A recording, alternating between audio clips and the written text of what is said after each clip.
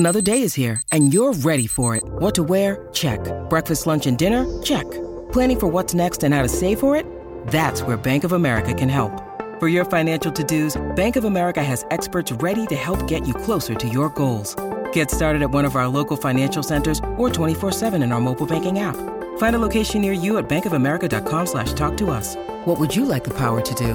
Mobile banking requires downloading the app and is only available for select devices. Message and data rates may apply. Bank of America N.A., member FDIC.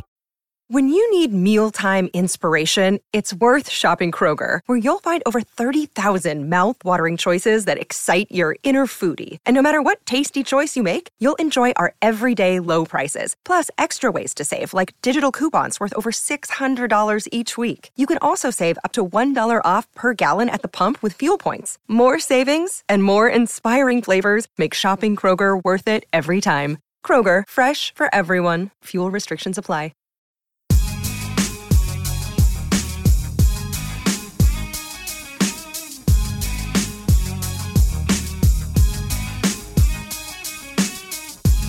From New York City, this is Film Spotting, streaming video unit. I'm Allison Wilmore. And I'm Matt Singer. Coming up on this week's show, Allison will dress me in lavish couture gowns and then douse me with blood to set the mood for our review of Nicholas Winding Refn's fashion industry set horror film, The Neon Demon. You know, I always thought you'd look really nice as a brutally mutilated corpse, Matt. Aw, thanks, Al. Wait, what? Oh, nothing. Later in the show, we'll bring you Q Shots, where we recommend some other movies you can rent or stream at home right now. And as this is the time of year when critics like Matt and myself desperately try to catch up with the movies we've missed, and since The Neon Demon is one of the big 2016 movies you can already watch at home, in this case on Amazon Prime, we're going to recommend some other notable 2016 titles currently streaming on a laptop, Roku, iPad, or gaming device near you. But first up is Opening Break, a segment we do in conjunction with Movies on Demand on cable, in which we spotlight a few notable films that are new on demand. And Allison, it's your turn to provide the picks. What do you have for us? Okay, I am going to start with a movie that I will just confess right off the bat. Wasn't really for me. Okay. Didn't really click with it. Okay. But feel the existence of it will be of interest to many, All right. especially when it is available on demand on November 11th. Fair enough. That movie would be Dog Eat Dog. Oh, yes. Yeah, a crime drama directed by one Paul Schrader of Taxi Driver, American Gigolo, Raging Bull, Affliction, and many more. And recently, somewhat less acclaimedly, the Lindsay Lohan indie The Canyons, and the thriller Dying of the Light, which Schrader ended up disavowing over Final Cut issues. That film starred Nicolas Cage, as does Dog Eat Dog, alongside Willem Dafoe and Christopher Matthew Cook. The three actors play a trio of ex-cons who get involved in a plan to kidnap a baby as leverage to get at a Cleveland mobster's money. It should come as no surprise to you that this plan does not go well, and everything ends in, reign of violence and etc. Schrader's film does try to subvert the beats you might expect from a story like this. He reportedly went into the movie with the strategy, don't be boring. But there are many parts of Dog Eat Dog that feel like a kind of sub-Tarantino / Natural Born Killers-esque, visiting movie from another era. There is the occasional anarchic burst, and it is certainly a pleasure to see Nicolas Cage and Willem Dafoe together in one film, both going big. It's not a film that I feel, as I've said, entirely works. But if you've been keeping up with Schrader's storied career, it's one that you will want to check out, and it will be on demand on November 11th. Okay, can you confirm that Willem Dafoe plays a character named Mad Dog? Oh, yes, he does. So the film is called Dog Eat Dog, and Willem Dafoe plays a character named Mad Dog. That is correct. Does he eat a dog? Not that I recall. His big moment. Let me just set this, Please. the stage for you what kind of movie this is. There's nothing I'd like more. In one of the earliest scenes, he is in a house in which his apparently now ex-girlfriend and her teenage daughter live, and he is kind of wandering around doing drugs. It becomes clear that she is kicking him out, and he is trying to woo her to stay one more night. And then he's like, "Baby, we'll cook a nice." I think he says, "We'll cook some short ribs. I'll cook you some short ribs. We'll have a nice dinner." Things go wrong. As they do. And then he kills both of the women. Oh. Yeah. So it's that kind of movie Okay. where it switches between just really nihilistic violence and then kind of sometimes like fairly goofy comedy. You know, Terrific. Don't be boring, but certainly I wouldn't say it goes down easily. But yes, so Dog Eat Dog, available on demand on November 11th. 2 more to check out. These I've not seen yet, but I'm really looking forward to seeing. On November 11th is The Monster. This is a horror movie that is written and directed by Brian Bertino. He wrote and directed The Strangers in 2008, which was a big kind of critics' favorite horror film, a home invasion movie. This one stars Zoe Kazan as an alcoholic mother to a young girl. Has a really troubled relationship with her daughter and is driving her to kind of dump her at her dad's house when the two encounter a monster on a country road.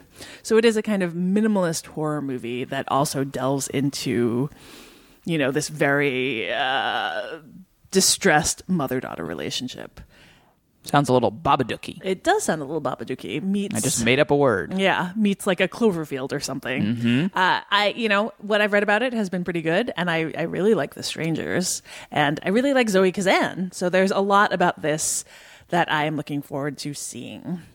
That is Like Dog Eat Dog, available on November 11th. Available now on demand is a movie that I definitely have to catch up with. It is Anthropoid.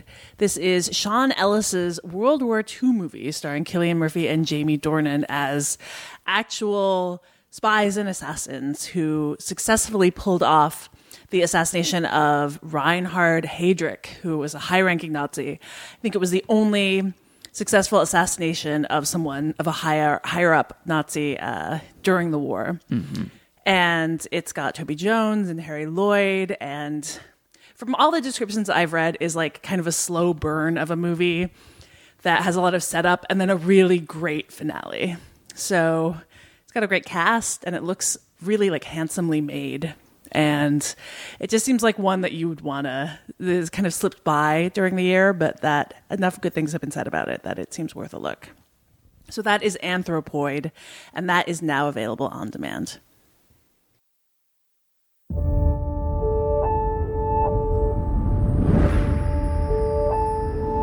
I see 20 or 30 girls come in here every day. From small towns with big dreams. Some girls crack under the pressure.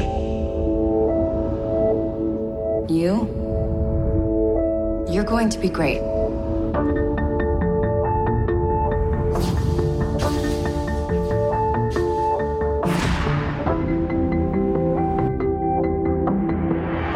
What's it feel like to walk into a room? It's like in the middle of winter. You're the sun.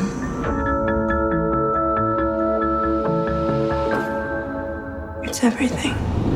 The main review on every episode of Filmspotting SVU is chosen by the show's listeners via a poll on our website, filmspottingsvu.com. Your options for this episode were Nicholas Winding Refn's latest effort, The Neon Demon, the critically acclaimed coming-of-age movie The Fits, and an obscure and previously hard-to-find horror movie starring a young Jodie Foster called The Little Girl Who Lives Down the Lane.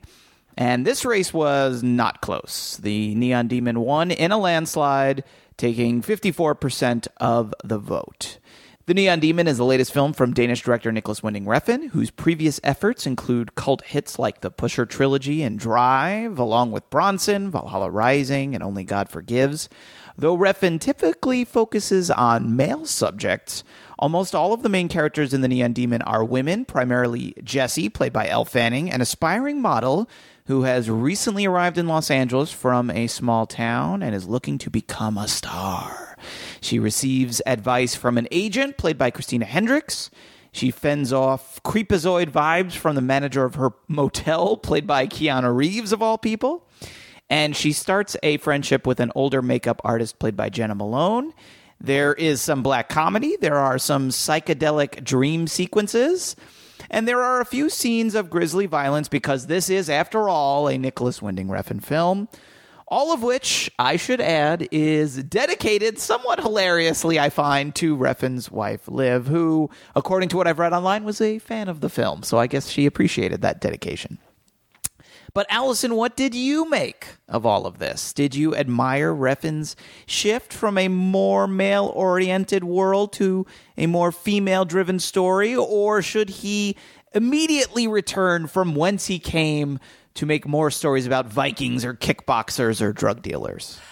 I don't mind the shift to female characters, particularly since so much of this movie is about how its female characters are made into highly competitive semi-witches by the pressures of the industry in which they are in which effectively male gaze is normalized and made into, just the economic pressure that is working on all of them.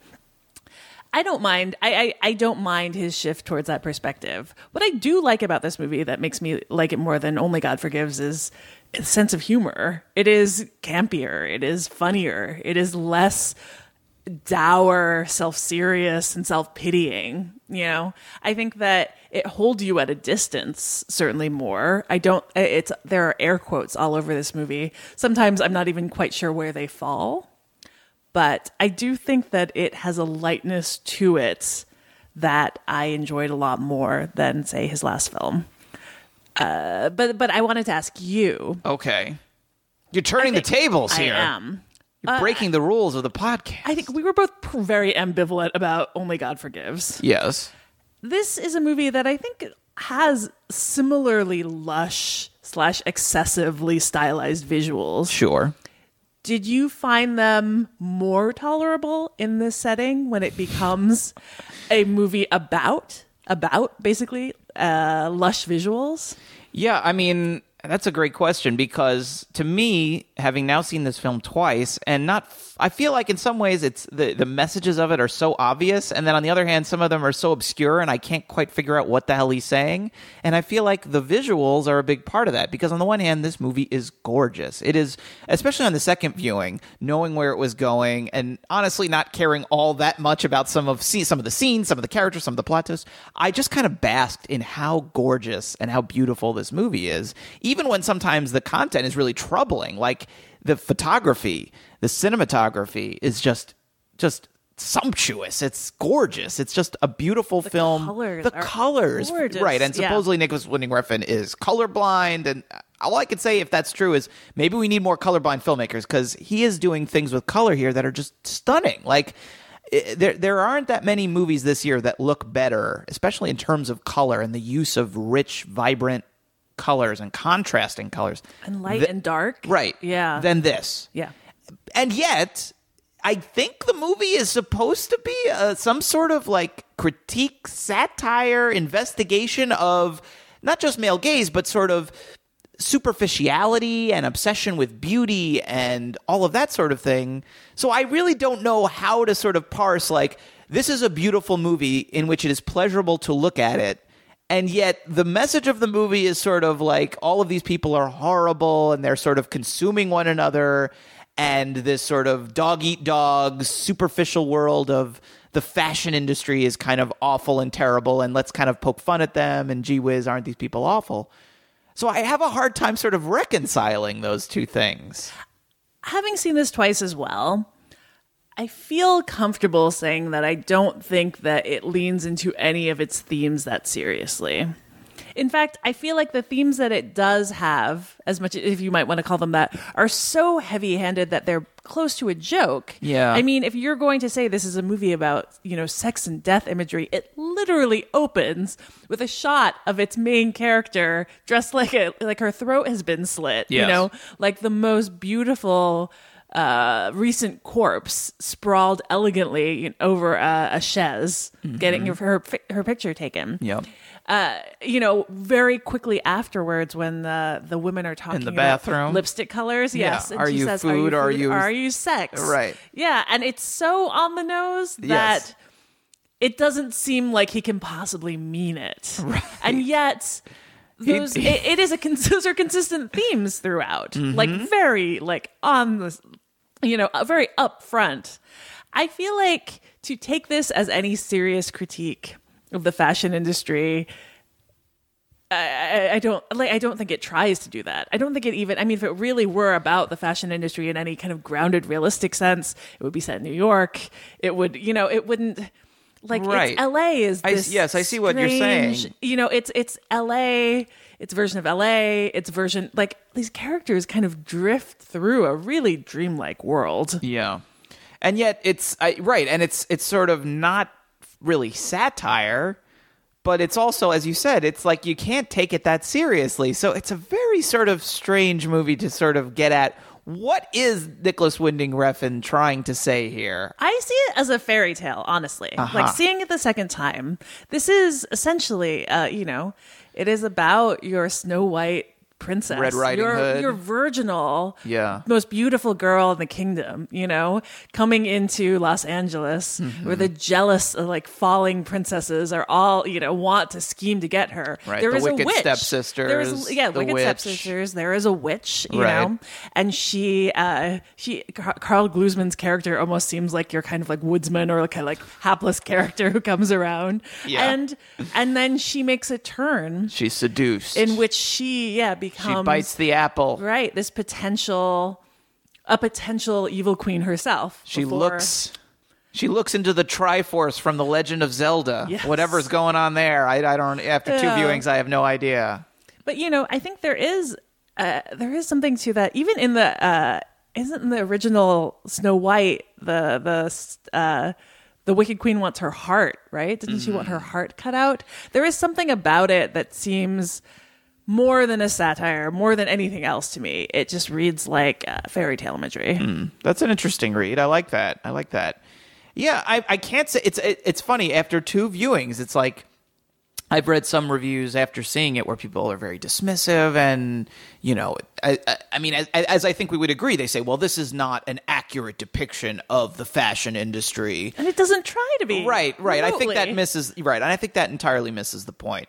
And again, like, I don't fully, I have trouble sort of putting my finger on exactly what he's trying to say, and yet I enjoy watching this movie. I almost feel like I would be happy to watch this movie with the sound turned down. Well, I would want the score, but the dialogue, I don't know that I always need. I mean, it's just such a beautiful movie to look at. That I don't necessarily need any, like, I feel like it's almost worth recommending just on that basis alone. It's sort of superfluous what the people are talking about. I do think that the performances, especially Elle Fanning's performance, is almost like, I think, is by design almost sedated feeling.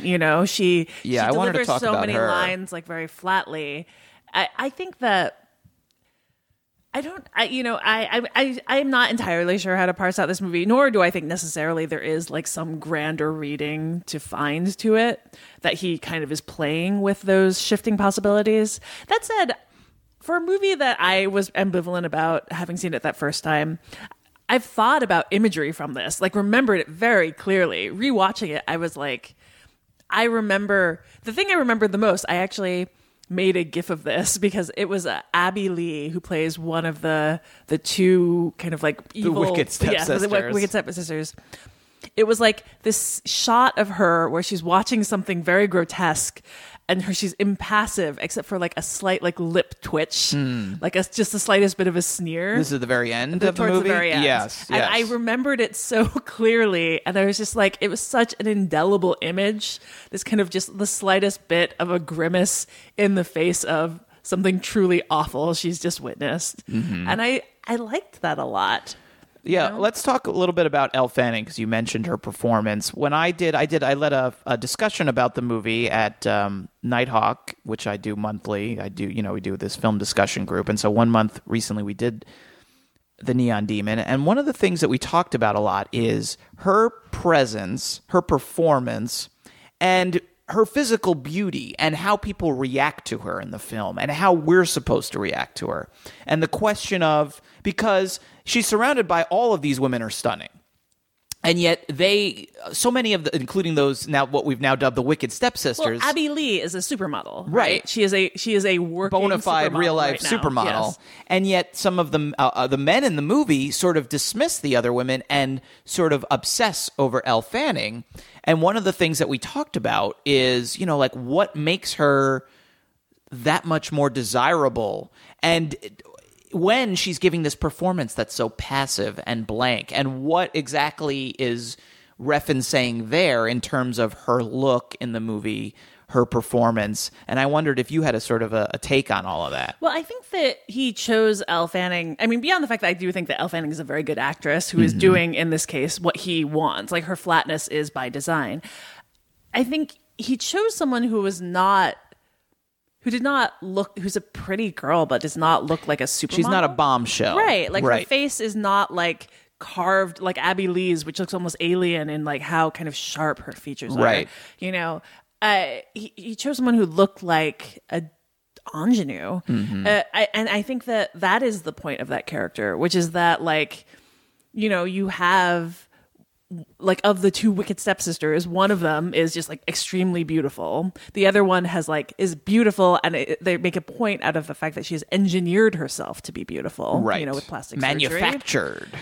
Yes, and Elle Fanning's character is kind of neither of those things, but she is, newness, like her youth, right? Her youth and her newness and her innocence and her freshness. She almost symbolizes that, the idea that in the end, there are always more beautiful women coming off the bus, and all of that. Your newness is something that you can never get back. Right. Right. And it is tied into all of these other things about her kind of like innocence. What is it she says that like deer in the headlights look? Jenna Malone's character says something along those lines right in the beginning. It's something that works for you. The movie suggests in a lot of ways that this terrible vulnerability, this like look that you are ready to be exploited, is a positive quality. Yeah, it's an interesting choice, or a series of interesting choices that I'm still not entirely sure they all work for me. But there's something interesting to the fact that, as you said, she doesn't have that sort of supermodel look, and she is so passive in her affect and sort of flat in her line deliveries. Like, and I agree, Elle Fanning is a talented actor, and I would think that if she wanted to give more of sort of a charismatic performance, sort of glowing off the screen, she could do that. But she and Refn decided not to do that. So it's like, I'm watching the movie going, I don't entirely, obviously she's beautiful and young and talented. It's like, I don't exactly see what the men are seeing in this movie. And I think that's kind of by design, but I still, as I said, I don't entirely know the design. Right. But I think that one of the things I really like about this movie that I think it does in ways that are very interesting is to kind of play with beauty as related to and as totally unrelated to desire, right? Like that first shot you get of her in that photo shoot, and you see Carl Glusman staring over his camera in this way that is almost, but that it is like looking at her as like setting her up as like a corpse, right? Like not even like a traditionally sexualized object, but like she's dead. Yeah. And then when Alessandra Nivola's character, who I think is made clear is not interested in women sexually, but like when he sees her walk, he sighs. He lets out this almost like this noticeable like yes. And it's almost, I think it is meant to be a reaction to that like newness on her. Yeah. And in the same way, Desmond Harrington plays Jack, the famous photographer.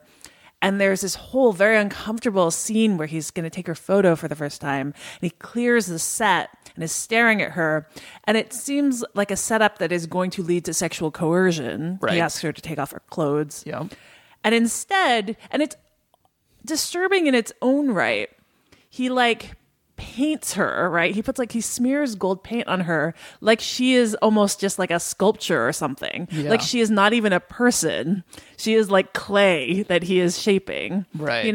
I think that there are other characters, including the Keanu Reeves character, who look at her. Well, even then, like the way that like the presumed sexual desire that he has is all tied up in like potentially killing her. Right.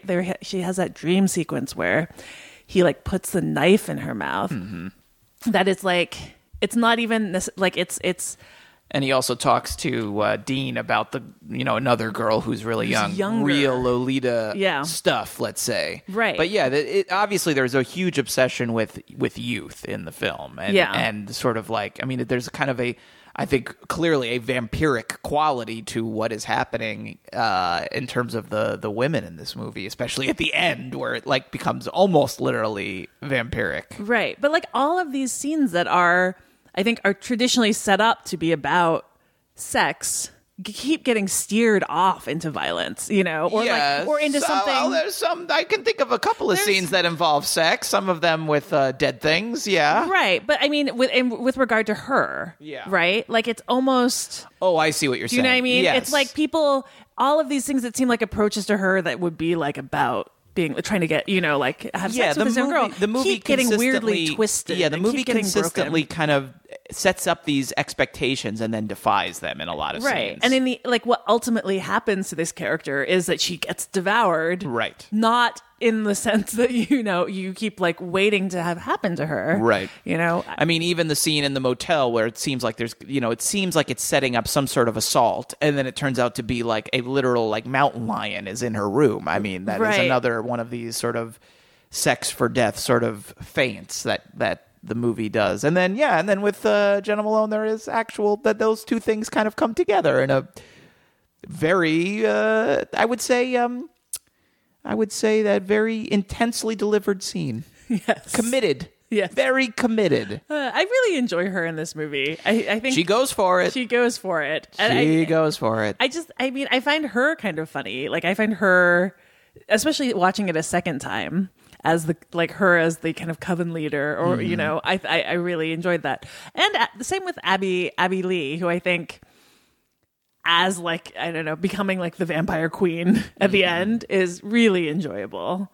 I don't think this is a particularly performance-driven film. Everyone ends up getting posed against backgrounds like beautiful, scary-looking mannequins. But I did like what those two in particular brought to this. Yeah, I think there's something to that too that we haven't talked a ton about Refn himself or compared this to other movies, but there's something in all of these bits and pieces here that I think has to do with maybe there's something about directing in it as well, because so much of it is about, like that scene you mentioned with the photographer and posing her and dousing her in gold. I mean, there's a lot that's troubling about that scene and also incredibly beautiful and striking. It's a gorgeous scene. Yeah, and the fact that it's beautiful makes it even more troubling, I find, especially on second viewing, where you kind of get lost in it and you're like, wait, what am I watching right now? Right. Well, I think that the whole movie, maybe not with great nuance, but engages with the idea of what it means for humans to be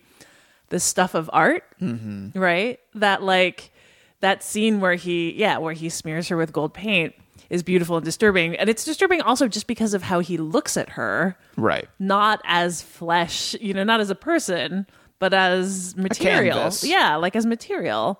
And I think a lot of how the fashion industry is portrayed, this like heightened, stylized version of the fashion industry, is shaped around what it means to turn yourself into an object, and how that when that's normalized, it is acceptable for someone to, tell someone to stand up and ask what everyone thinks of how she looks. That scene where Bella Heathcote as Gigi is made to stand up in the middle of a cocktail bar and be evaluated on her beauty. It's like such a scene of humiliation and cruelty, but it should be okay within the fashion industry. This is just how everyone talks. That's the business. Yeah. And I think that the film does do a pretty good job of creating a nightmare version of that, in which it's like the worst kind of mean high school times 1,000. Beauty isn't everything. With murder. It's the only thing. Nice. Think about it.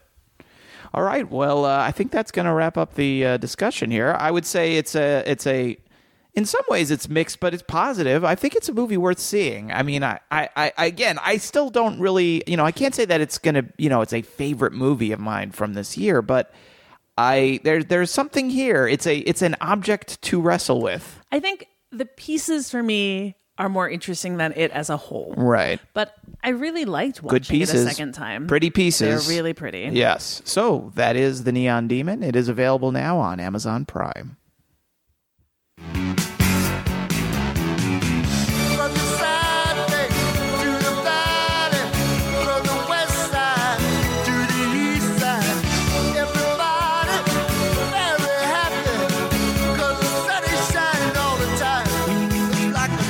Perfect day.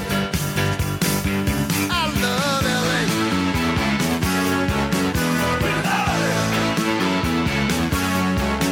I love LA. I don't know if you heard this, Allison, but movies are dead. They're dead. That's R.I.P. Hashtag R.I.P. We really didn't pick the right kind of podcast to do. Unfortunate. I know. Yeah. Well, we're locked in now. This Might is- as well run with it. Now it's like an autopsy podcast where we just look at the corpse. It all fits back to the Neon Demon. Nice, I just hope we nice. don't have sex with this corpse. As long as it's a really good looking corpse. Then I it's feel like okay? no, that like Oh. then it's okay that it's dead. Oh, I see. Okay, No. for a second I thought you were advocating something horrifying. Necrophilia? Yeah. Maybe next podcast. Okay, that's. We will be in Chicago doing a live show soon. So Tickets are just a still available. Little tease of Tickets what's are going to be still happening. available. Woo! November 18th. Join us. What could happen? So yeah, that's been a persistent theme of 2016. Movies are not good anymore. Movies are dead. TV is the new movies, et cetera, et cetera. And there have been a lot of mediocre to bad blockbusters this year. I think the summer was a pretty weak summer. I don't think anyone would argue that in terms of the big movies, the blockbusters. It was a very, very weak crop. That said, there are so many good movies that have come out already this year, with more in the next 8 weeks or so still to come, including some we've already seen that we love and some that I know we're both looking forward to. That I feel like we're about to, obviously there's a lot of other stuff going on in the country right now, but I depending on how things turn out there, I feel like the end of the year in terms of the movie conversation is going to be kind of, my guess is, and maybe this is just me speaking for myself, kind of taking back this idea that movies are dead and buried and that there are a lot of good things that are worth seeing. And part of that comes with what we do on this show, which is talking about streaming, where, some of these services, including Netflix, they've sort of lost a lot of their libraries. But the weird thing is that you get to see a lot of indie movies. If you're into indie movies, art house stuff, foreign films, documentaries especially, they show up really quickly on these services. So you have movies that come out in theaters, they play a little, and then you can find them very quickly on VOD and on streaming. And I feel like, especially, I will say, as Netflix has de-emphasized its movie library, Amazon Prime has really invested heavily. and Hulu too. And they've made deals with particular distributors, so they have exclusive, rights to some of them. Yeah. And it's... I'm always impressed by how many and how quickly things are showing up. Right. Yeah. I mean, when we used to be doing the IFC podcast, we would talk about, movies they were playing in limited release, and no one could see them anywhere. And then if you wanted to see them on DVD or Blu-ray, you had to wait months and months and months. And now we're talking about movies that are going to be on, in some cases here, not all, but in some cases going to wind up on, year-end lists. And you could watch them right now. And if you're an Amazon subscriber, you can watch them for free. You don't even have to rent them. I mean, all is not lost. It's pretty sweet. I mean, in some ways, in our country, perhaps all is not lost. Who knows? But in the world of movies, all is not lost. Look, we just talked about the Neon Demon. That was at Cannes. For 22 minutes. That was at Cannes. Yes, that's right. Only a few months ago. Right. And pretty typically, I think, for a movie like that, 10 years ago, it might not have even come out this year in theaters. Or maybe you would have seen it in theaters by the end of the year or very early next year, and then you would have had to wait another 6 months to let it roll out around the country, et cetera. Yeah, it's kind of cool to see the latest Nicholas Winding Refn movie for free if you're an Amazon subscriber on Amazon Prime. So Let's be optimistic here. I'm trying so hard to be optimistic. Can you see? Fine. Yeah, fight the good fight. Thank you. I'm trying real hard to be the shepherd, Allison. Who wants to go first here? I'm gonna go first. All right. So we're talking about 2016 movies.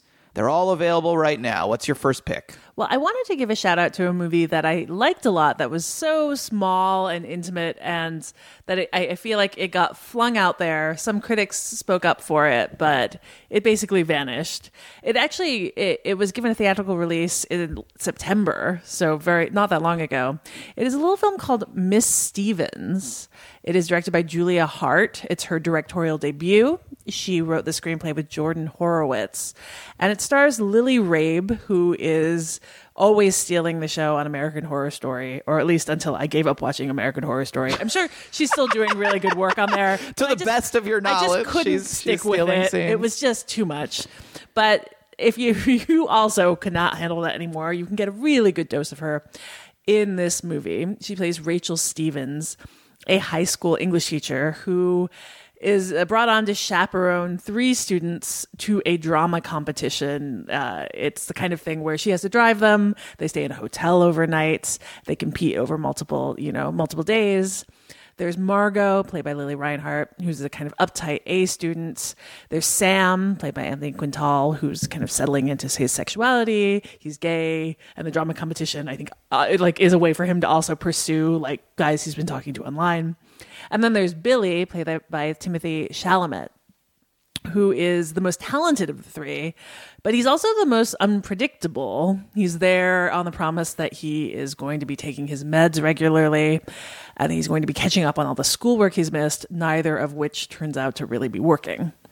But the movie belongs to Lily Rabe.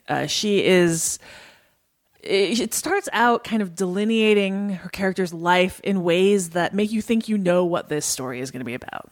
She's 29. She lives alone. She indulges in this ill-fated hookup with a married fellow teacher over the weekend. It seems like a story about maybe being a singleton and being lonely. And it is in ways about that. That's part of her life. But there's a whole other focus that it reveals slowly and really nicely. It is in part about how it can feel to be uncomfortable being an adult and an authority figure. She is someone, who knows that she needs to maintain boundaries, and yet at the same time wants to empathize with these children and wants to be their friend, and also has been left really vulnerable by something, feeling like she's the one who needs to be taken care of and needs to open up and needs contact. And over this weekend of, hotel ballroom competitions of monologues and small dramas, this movie really delicately manages to kind of shape her relationship with these different characters. It's a really nice portrait of a woman. And I think if every once in a while it gets a little pat in terms of the turns it takes, I think that's really made up by the delicacy of the main performance. It's a really nice little movie. That's Miss Stevens, and it is available for rent. All right. That's a cool. I have to say I haven't seen that one myself, so I'm going to have to put that one on my ever growing list of movies to see before the end of the year. For every movie I watch, I have to add 3 more these days, it seems like. My first pick was a Best Foreign Language Film nominee at this year's Oscars from Colombia, but it only got its American theatrical release earlier this year, so for the purposes of critics' polls and things like that, it is a 2016 release, at least technically. And it is Embrace of the Serpent from filmmaker Ciro Guerra, which tells the story of 2 parallel expeditions through the Amazon rainforest about 30 years apart, both involving a native named Karamakate. And in the first of the 2 journeys, this ill German explorer and his local guide come to Karamakate, and they beg him to guide them to this mystical plant called Yakruna, which supposedly has magical healing abilities and is the only substance, supposedly, that can cure the German. And then in the second of the two stories, a much older Karamakate encounters this American botanist who is also looking for that same plant, but now Karamakate, he's older, he seems to have lost his memory, he's like disconnected from his past, from his people. But he agrees to tag along with the botanist in the hopes of finding this Yakruna plant one more time. And the movie cuts back and forth as these different groups travel through the Amazon, exploring various areas, encountering different settlers, different residents in the jungle. And I think it can sound, and it certainly did to me, and that's before I tell you it's also in like half a dozen languages. Obviously, it's all subtitled. But half a dozen languages. It's photographed in black and white. Hearing all of that, I was admittedly a little nervous to see it myself, especially at home.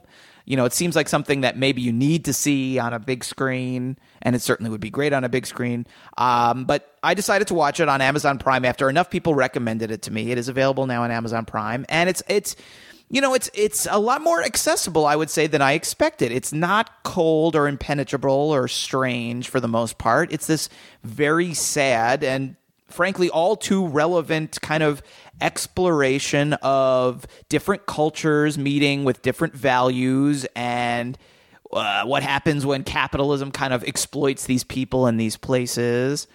And I would most immediately recommend it, like kind of right off the bat, to anyone who is a fan of Werner Herzog. Even though it's set in the past, it really feels to me kind of like a modern update of his sensibilities and definitely evokes his movies about mad explorers like Aguirre, The Wrath of God, Fitzcarraldo. The difference, I would say, you know, comparing Herzog and Guerra is I think that Herzog really emphasizes kind of like the madness and danger of nature and you know, like how the beauty of nature is like this trap. And in Embrace of the Serpent, nature can be dangerous to an extent, but really man is the ultimate danger here. It's, you know, the jungle, there are diseases and hunger, but man is really the thing to worry about here. Man's the one who brings violence and deception and murder, and also religion, which in both storylines is shown as this kind of weapon that's used to dominate and control the locals.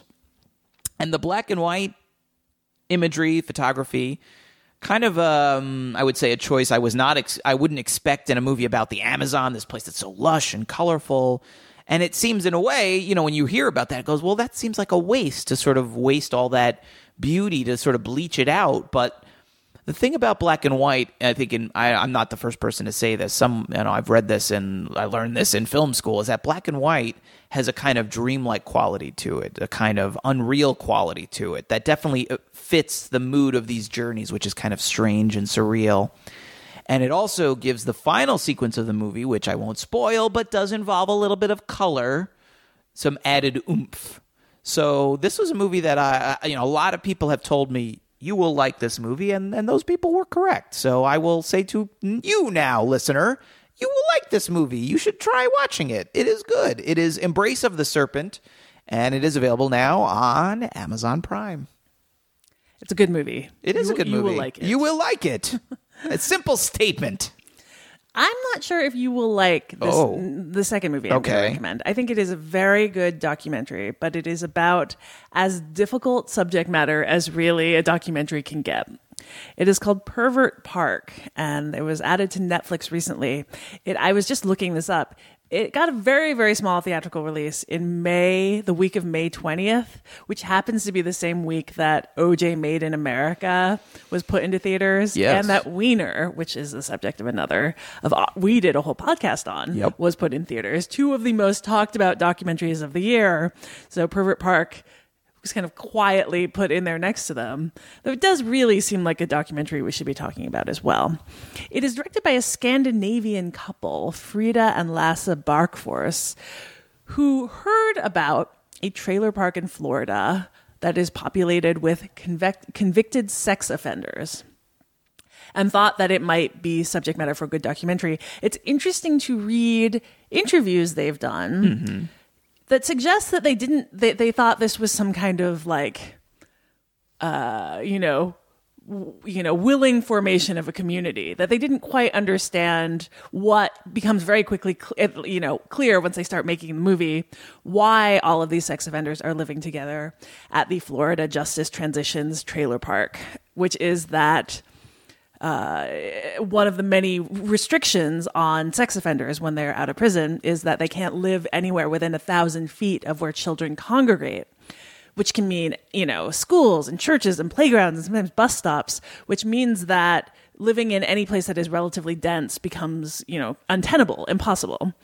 So this trailer park was started by a woman whose son had been convicted of a some kind of sex offense, and had started it so that there was a place to go. And this documentary, it is mostly made up of interviews with residents of the trailer park, in addition to kind of showing what life is like and what kind of how they're monitored. And it is just made up of some of the most difficult and devastating interviews that I've ever seen in a documentary, because people talk very frankly about what they did. Almost aside from one character who is this hipster looking college kid who appears, if he's telling the truth, to have been just entrapped online, that almost everyone there is very frank about their own guilt, very frank about, in some cases, the fact that they don't feel like they should be reintegrated into society. But so many of them also, in ways that complicate, complicate your emotions about this even more. So many of them talk about the abuse that they also grew up with, and how it can be this cycle that, that sexual abuse can be it can change the way you think about sex, and kind of in ways that just lead to it being passed along. The one woman in particular, whose name is Tracy, tells this devastating story about her father first, and then her and her son, and then her son by himself. That is just wrenching and so hard to listen to. And I think what's very admirable about this movie is the ways in which it is willing to try to give empathy to people who are really, I think we as a nation tend to consider the most loathed criminals, to give them empathy without coming anywhere near, never soft pedaling or downplaying their crimes. And it's not a movie about policy necessarily, though I think what does come up is how not useful having such a broad array of things that get classified that can put you on the sex offender registry is, and whether the registry is ultimately that useful a tool. Really difficult movie to watch, but very well done. And I think the fact that it is made by a couple of outsiders gives it a bit of distance that is very helpful. They take a truly observational approach that I think gives them a bit of an in into this world that is really impressive, as much as it is hard to watch. So that is Pervert Park. If you're looking for some light viewing, pop it in on Netflix. It is really, it's 77 minutes long. Oh, it is that's extremely compact. Yeah, that's good. And it does a lot in very little time. I haven't seen that one yet myself. I missed it. You're right. It didn't have the best week to come out for a documentary. And I think it only really got a week or two release. It was on PBS. Well, I'll add it to my list, and then I look forward to having to explain to my wife when she looks at it going, Pervert Park, what are you watching? And I'll say, it's fine. It's just fine. Well, my second pick is also a documentary. A little bit lighter. This one's a little more, I can recommend to probably a wider a swath of people. It is good also. You will like it, I think. To some extent, it may depend on your musical taste, but I don't really think so. It is about, and this is why I think you don't have to like the band, to really like the movie is that the band itself is very entertaining, very, very outspoken, and they make good subjects of a documentary. The band is Oasis. The movie is called Supersonic or Oasis Supersonic. I've seen it billed in both ways. It's directed by Matt Whitecross and is available right now for rent. Oasis, of course, fronted by the Gallagher brothers, Liam and Noel. Both wildly talented, wildly arrogant, and most importantly, for our purposes, wildly disliked by each other. They just hate each other. They have, I mean, you can't even say they have oil and water chemistry. I think that's an understatement. They're like boiling hot oil and ice cold water. So not only do they not mix, if you dared to put them together, like when the splatter that would come off of that collision, it burns anything that comes near them. So the documentary... It uses it has interviews with both of them, along with members of their family, the rest of the band, and it sort of follows them. It begins and ends with these gigs, which I did not know that they played, but apparently like some of the biggest gigs ever played by a band. 125,000 people showed up to 2 straight nights, so 250,000 people came to see Oasis, basically just like a handful of years, like 4 years from their first gigs in Manchester. And the twist here is that there's no like modern talking head interviews in the film. Instead, you hear Noel and Liam and the rest of them talking about their history and often giving very different interpretations of events, talking over archival clips of the band performing or giving old interviews from the 90s. And then there's animation, there's collages of various photographs, newspapers, magazine headlines. And I've seen some movies do this before. This isn't that original. It doesn't reinvent the rock documentary, but it's a very solid version of this kind of movie. And I was a fan of Oasis in its heyday, and it does sort of remind me. It definitely had me I had some nostalgic feelings here, and it did remind me that, I haven't listened to Oasis in a long time, but for that brief period at their height, they were a really good rock band. They had some great songs. And it also definitely lets Liam and Noel show themselves to be the egomaniacs that they both could be at times. And they are both producers of the film, but I can't say watching it that I felt like it soft-pedaled them or their faults or flaws. And if anything, by letting them sort of speak their minds, when it's these guys speaking their minds, I feel like it's in a way almost more critical of them than an outsider that would have just been observing them would have been. So... the movie sort of loops around back to these huge gigs that it sort of starts with. The band did drag on for several years after that, and I kind of wish the movie did too. I would have loved to have heard them like rationalize those years and why they didn't do as well suddenly as they had been, and as people started leaving the band and stuff. I would have liked to have heard them kind of bickering and arguing about that.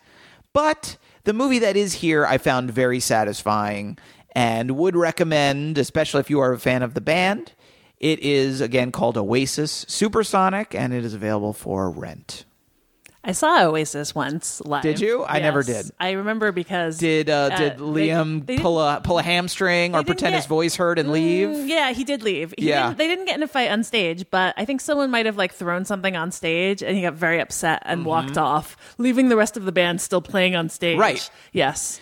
And then never came back on. They absolutely cover that, and you see that in the movie. He has these temper tantrums on stage, and he'll start cursing out the audience and wander off, leaving Noel to kind of pick up the pieces. And who didn't want to be a frontman in the beginning of it, was sort of shy and withdrawn. And then you start seeing as the time goes on, oh, he's got a good voice. Oh, he's the one writing all of these great songs. And that's sort of a source of tension is like, what is Liam doing here? Other than stalking off stage all the time. Other than and drawing headlines and getting attention, which, his sort of view of what a rock band should be is not just have great music. They should be controversial and edgy and causing problems and destroying hotel rooms. And his brother does not necessarily agree, which is another source of entertaining tension in the film. So yeah.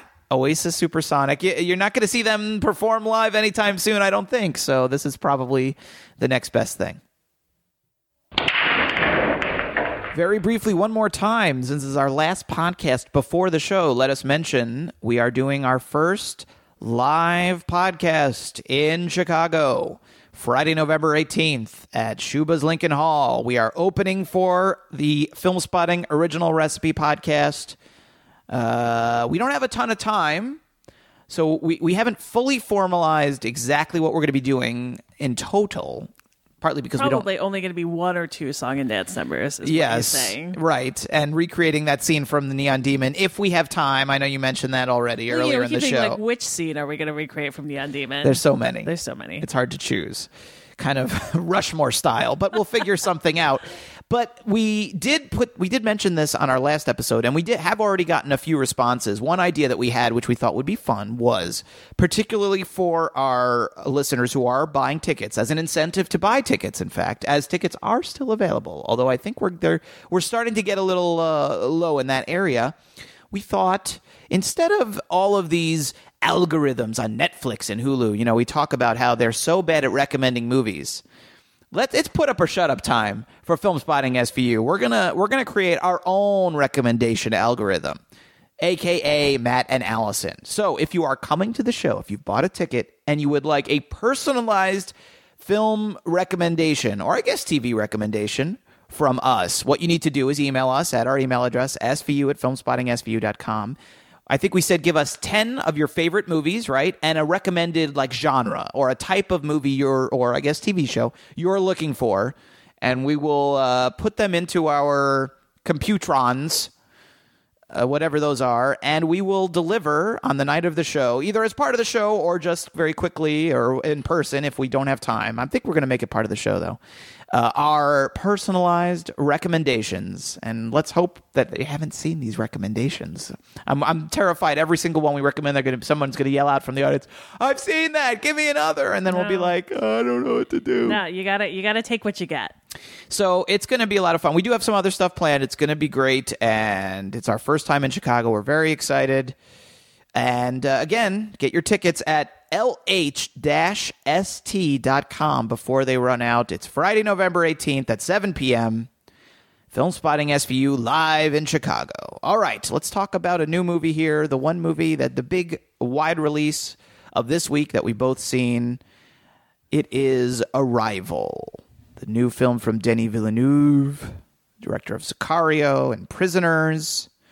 This is a sci-fi film starring Amy Adams. She plays a linguistics professor.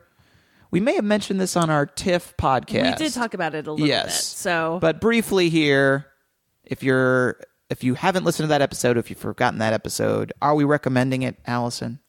I feel like I would tentatively recommend it. I think I've said this before, but I feel like with Denis Villeneuve, I feel like he's a really great director of material that I'm very unimpressed by most of the time. And I feel like with Arrival, it did the same thing that I've had with a lot of his other films, where I'm so swept up by just his filmmaking skill, but then the actual substance of the story and what happens kind of leaves me underwhelmed. And that was the case with this one. But I don't know. How did you feel about it? I was more of a fan. It hit me a little harder than I think it hit you. It got a little dusty in the theater a couple of times. Right off the bat, the first couple of minutes, real gut punch. Really? Oh, yeah, big gut punch. And then at the end as well. And I was generally pretty, kind of along for the journey, I would say. I haven't seen it again yet, and I wonder whether this movie is enhanced by a second viewing or if it loses something, because a lot of it, and I think if you've seen the trailers, you know this, a lot of it is about the mystery. What is inside these ships? What are they doing here? What is that for? And obviously I won't spoil any of that, but it is interesting to watch that unfold. But now that I know all of that, now that I know the big things that are coming, what will I think of it, and will the emotion still be there? I don't honestly know, but I am curious to see it again. I'd like to, if I have a chance before the end of the year. This is a movie I would like to see again. So stronger recommendation for me, a more mixed recommendation from Allison for Arrival. And if you do want to hear more of our thoughts, go back and listen to our TIFF podcast, because I think we discussed it more in depth there. All right, let's get to Behind the Eight Ball. This is the segment on the show where we give you some new releases that we recommend that have just been added to various streaming services. We give you 2 listener recommendations that you guys have sent to us at our email address, which again is svu@filmspottingsvu.com. And we give you 1 film chosen blindly by number from our My Lists on Netflix. Allison, would you like to go first? Why don't you go first? Okay, fine. I'll go first then. Well, then give me 3 new releases. All right. First up on Hulu, if you need a diversion from modern politics, why not get whisked away on a magical journey to beaches and surfing and dudes in president masks robbing banks with Keanu Reeves and Patrick Swayze? It's Point Break, the original Point Break, I might add, now available on Hulu. One of the pinnacles of 90s action cinema from future Hurt Locker director Catherine Bigelow. It features Keanu Reeves saying things like, "I am an FBI agent," and shooting his gun in the air in frustration because he just loves Patrick Swayze's bank robber that much. That is Point Break, available now on Hulu. Next up, also available on Hulu, is The Conversation, Francis Ford Coppola's mid-70s masterpiece that doesn't have the word Godfather in the title. Gene Hackman stars as a surveillance expert hired for a job spying on this couple that goes in some places he does not expect. And the things going on in this film involving, they don't involve hacked email servers or fake political websites based in Macedonia, but in terms of its depiction of surveillance and bugging and paranoia, it doesn't feel all that dated. That is The Conversation, available on Hulu. And finally, speaking of old movies that don't feel dated and might just make you reflect on the state of the world we live in, how about checking out The Manchurian Candidate, also on Hulu? Yes, all three of my picks are on Hulu this week, and as I think we already mentioned, that site has added a lot of good movies lately, so take note.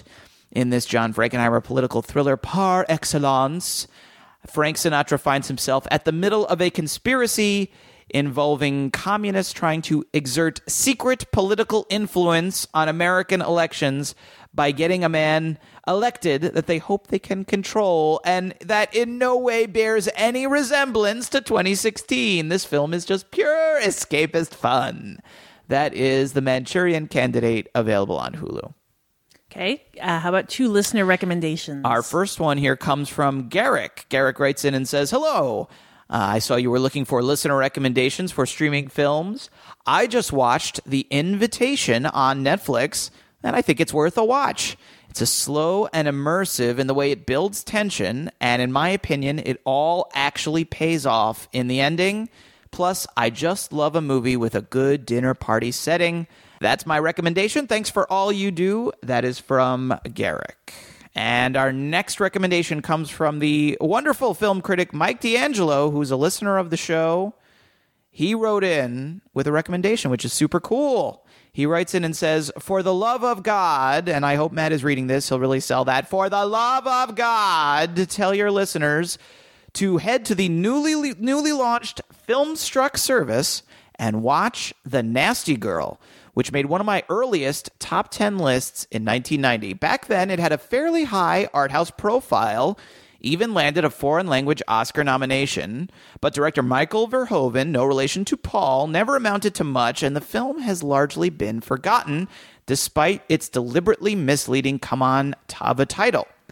The protagonist, a high school student named Sonia, a fantastic performance by Lena Stoltz, is deemed nasty, not for anything sexual, but because she uses an annual essay contest to explore what the older citizens of her small German town did during World War II, to their increasing consternation and eventual outright anger.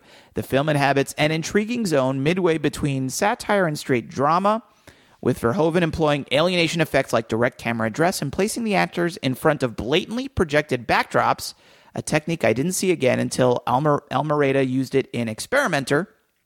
And if I were to make a list of the best films of the past 25 years that nobody talks about, The Nasty Girl would not be on it because it came out 26 years ago. But if I were to make a list of the best films of the past 26 years that nobody... Okay, you get the idea. She's older now. Such a nasty woman. Note, Filmstruck has it listed under its German title. Oh boy, here we go. Oh, I'm looking forward to this. Das Schrecklich Madchen. Sure. I don't speak good German, obviously. Looks like you have to search that. So DASCHRECKLICHEMADCHEN, because my pronunciation was so bad. So that is The Nasty Girl in its German title, available on the new service Filmstruck. Thank you, Mike D'Angelo, for that wonderful recommendation. Okay, give me one from your My List. You gave me number 7 on my list.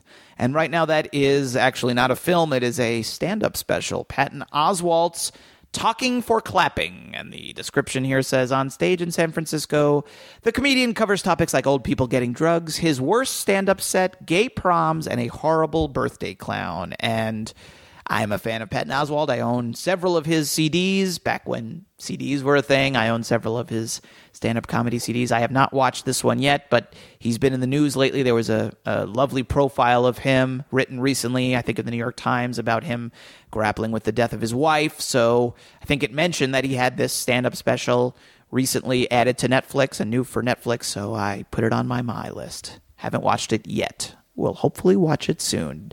Patton Oswalt, Talking for Clapping.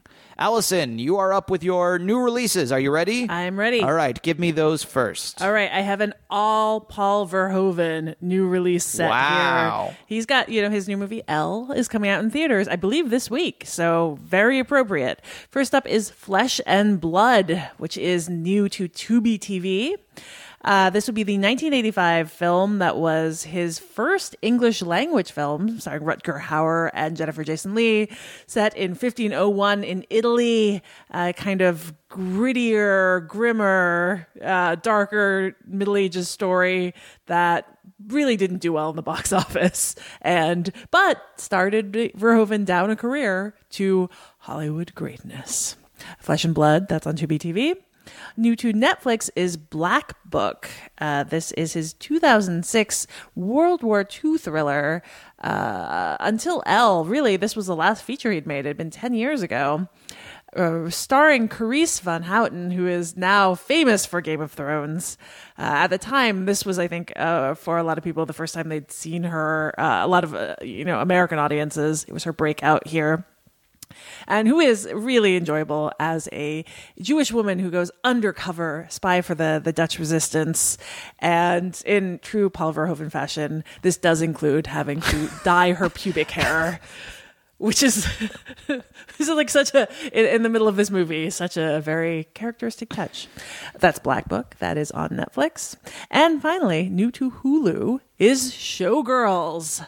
Verhoeven's 1995 film, his grand attempt at making NC-17 movies work in the mainstream Cineplex.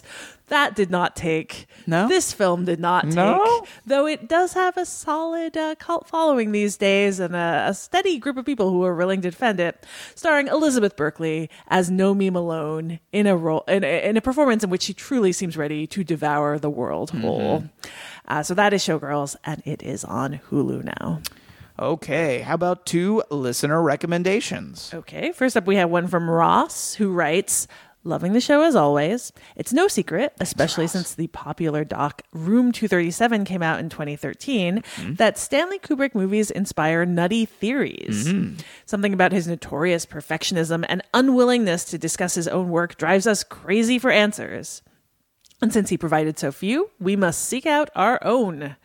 I recommend watching a video essay on YouTube by Rob Ager that kicked around for a few years called 2001, A Space Odyssey, Meaning of the Monolith Revealed. Cheesy title aside, the video's thesis is awesome. Ager argues that the monolith isn't an alien artifact at all, but rather a representation of the screen on which the movie occurs. Mind blown. The monolith as movie screen, what a great idea. With this interpretation in mind, I then recommend rewatching Kubrick's sci-fi epic because if your experience is anything like mine, the film's meaning changes drastically. It's a lot more meta. Dave realizes in the film's finale that he's a character in a movie, and suddenly 2001 seems like a predecessor to The Matrix. And though it no longer involves aliens from this perspective, somehow it's even more esoteric than before. Reminds me of the slew of scientific articles from earlier this year discussing the possibility that we are living in a simulation. Whoa. Did Stanley Kubrick think that the universe is a hologram? That we are projections on a 3-dimensional screen? My brain can't handle this recommendation. Did he make 2001 to show us that the greatest accomplishment of mankind will be realizing our own unreality? What? Who knows? But it's fun to think about. I can't handle this right now. Blew our minds. I can't handle this tonight of all nights. Our minds are blown. Well, that is on YouTube. 2001, A Space Odyssey, Meaning of the Monolith Revealed, if you can handle it. Thank you, Ross, for that. Second recommendation is from Ed Savoy in Harrisonburg, Virginia, who actually has a double recommendation here. What? Ed writes, there were 2 films that I recently watched on Amazon Prime that I think were unjustly forgotten or ignored. The first, if it's not too painful to watch pending real-world events, was Primary Colors, a flawed but still interesting and entertaining political film with interesting things to say about the political process. The other was Equals, which, while certainly treading ground stomped on by films like Equilibrium and THX 1138, still managed to be engaging and visually unique. Keep up the good work. Thank you, Ed. I've been meaning to, it's funny, just thinking about Primary Colors and how I'm waiting for the movie. There's going to be a Primary Colors for this election, don't you think, at some point? How can you make fiction off of this election? It seems inevitable, but I don't think I ever saw that movie, but I was I'm thinking about it. So I'm glad we got that recommendation. I'm going to watch it. I'm going to find some time to watch it. All right. One film chose my list. You gave me number 9. It is Into the Inferno. Oh. Yes, an exploration of volcanoes in Indonesia, Iceland, North Korea, and Ethiopia, featuring and directed by Werner Herzog, who goes around with Clive Oppenheimer, a volcanologist. And, it's a Herzog movie. Volcanoes, opines about volcanoes poetically. Actually, his second movie about volcanoes this year, he also made a fiction film, Salt and Fire, starring Michael Shannon and Gael Garcia Bernal. There was too much volcano to be contained within one film. Nicely done. All of the chaos bubbling from the caldera must be unleashed within multiple films in a variety of genres. No? No. Let's move on. All right, let's get to our listener's choice options for our next episode. We've got an eclectic batch. Allison, you have the first one. What is it? It is a film called Miss You Already. It'll be on Amazon Prime on November 17th. This came out last year, directed by Catherine Hardwicke, who, has this distinction of making really one of the highest grossing movies a female director has made in Twilight, and then getting kicked off the franchise and not getting another giant movie since. But this one is I'm kind of glad she made it instead of going on to make another giant movie. It stars Toni Collette and Drew Barrymore as a pair of lifelong best friends who are married to Dominic Cooper and Patty Considine. And the story is about how Toni Collette's character, Millie, who, has kids and has a kind of high-powered career, finds out that she has breast cancer, and about how Drew Barrymore's character, who is struggling with fertility issues, puts her life on hold to be with her best friend. And it is this really sweet but not sickly ode to friendship, and about the idea that friendship can be maybe the most important relationship in your life. And it's got some really good performances, particularly from Toni Collette. It was really ignored, or I think people kind of dismissed it as a Beaches style movie. And I think it's, with all respect to Beaches, it's a little better and more grounded than that. Beaches, and there's not nearly as much singing. Take that, Beaches. So that is your first option, Miss You Already. That will be on Amazon Prime on November 17th. Okay, our second option, which will be available on both Hulu and Amazon on November 19th, is Creed, directed by Ryan Coogler. This was, I guess, technically a spin-off of the Rocky series, although Rocky does appear in it. Sylvester Stallone, the only person from this outstanding movie that was nominated for an Oscar, which became, I would say, a bone of contention last year. A bit of controversy about that, but an excellent film, a boxing film, and with Michael B. Jordan in the role of Creed, the title character, the son of Apollo Creed, the Rocky's I guess, most famous opponent, or one of his most famous opponents. Later, his friend, sparring partner, died in Rocky IV. I'm getting choked up just thinking about it. Oh, they're there. But yeah, it's coming to streaming. I don't think we've ever really talked about Creed in depth on the podcast, and we thought there's plenty to talk about there. So that is option number 2, Creed, directed by Ryan Coogler, available on Hulu and Amazon on November 19th.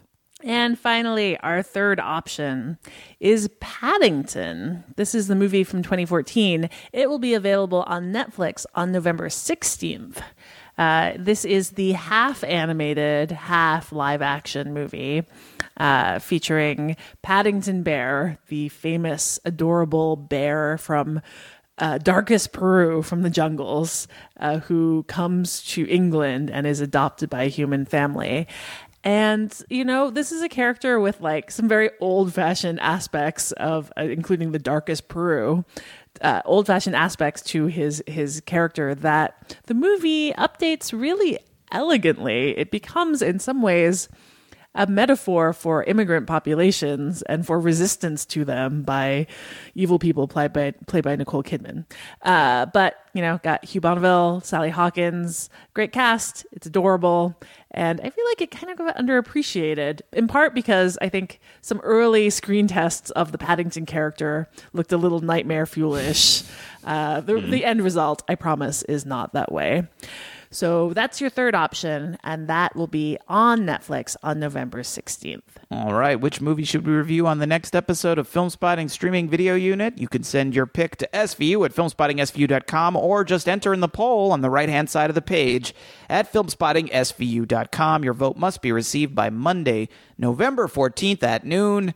After that, we'll announce the winner on Twitter at our Twitter account, twitter.com/filmspottingsvu, and you will have all that week to watch the film and then join us for our conversation on our next episode, which will be on Tuesday, November 22nd.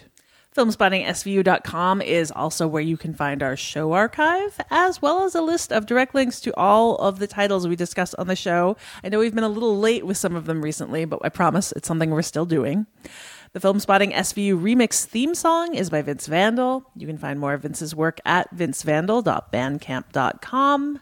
And we will be back in 2 weeks with more recommendations and the review you pick. But in the meantime, you can always follow us on Twitter. I'm at Allison Wilmore. Matt is at Matt Singer.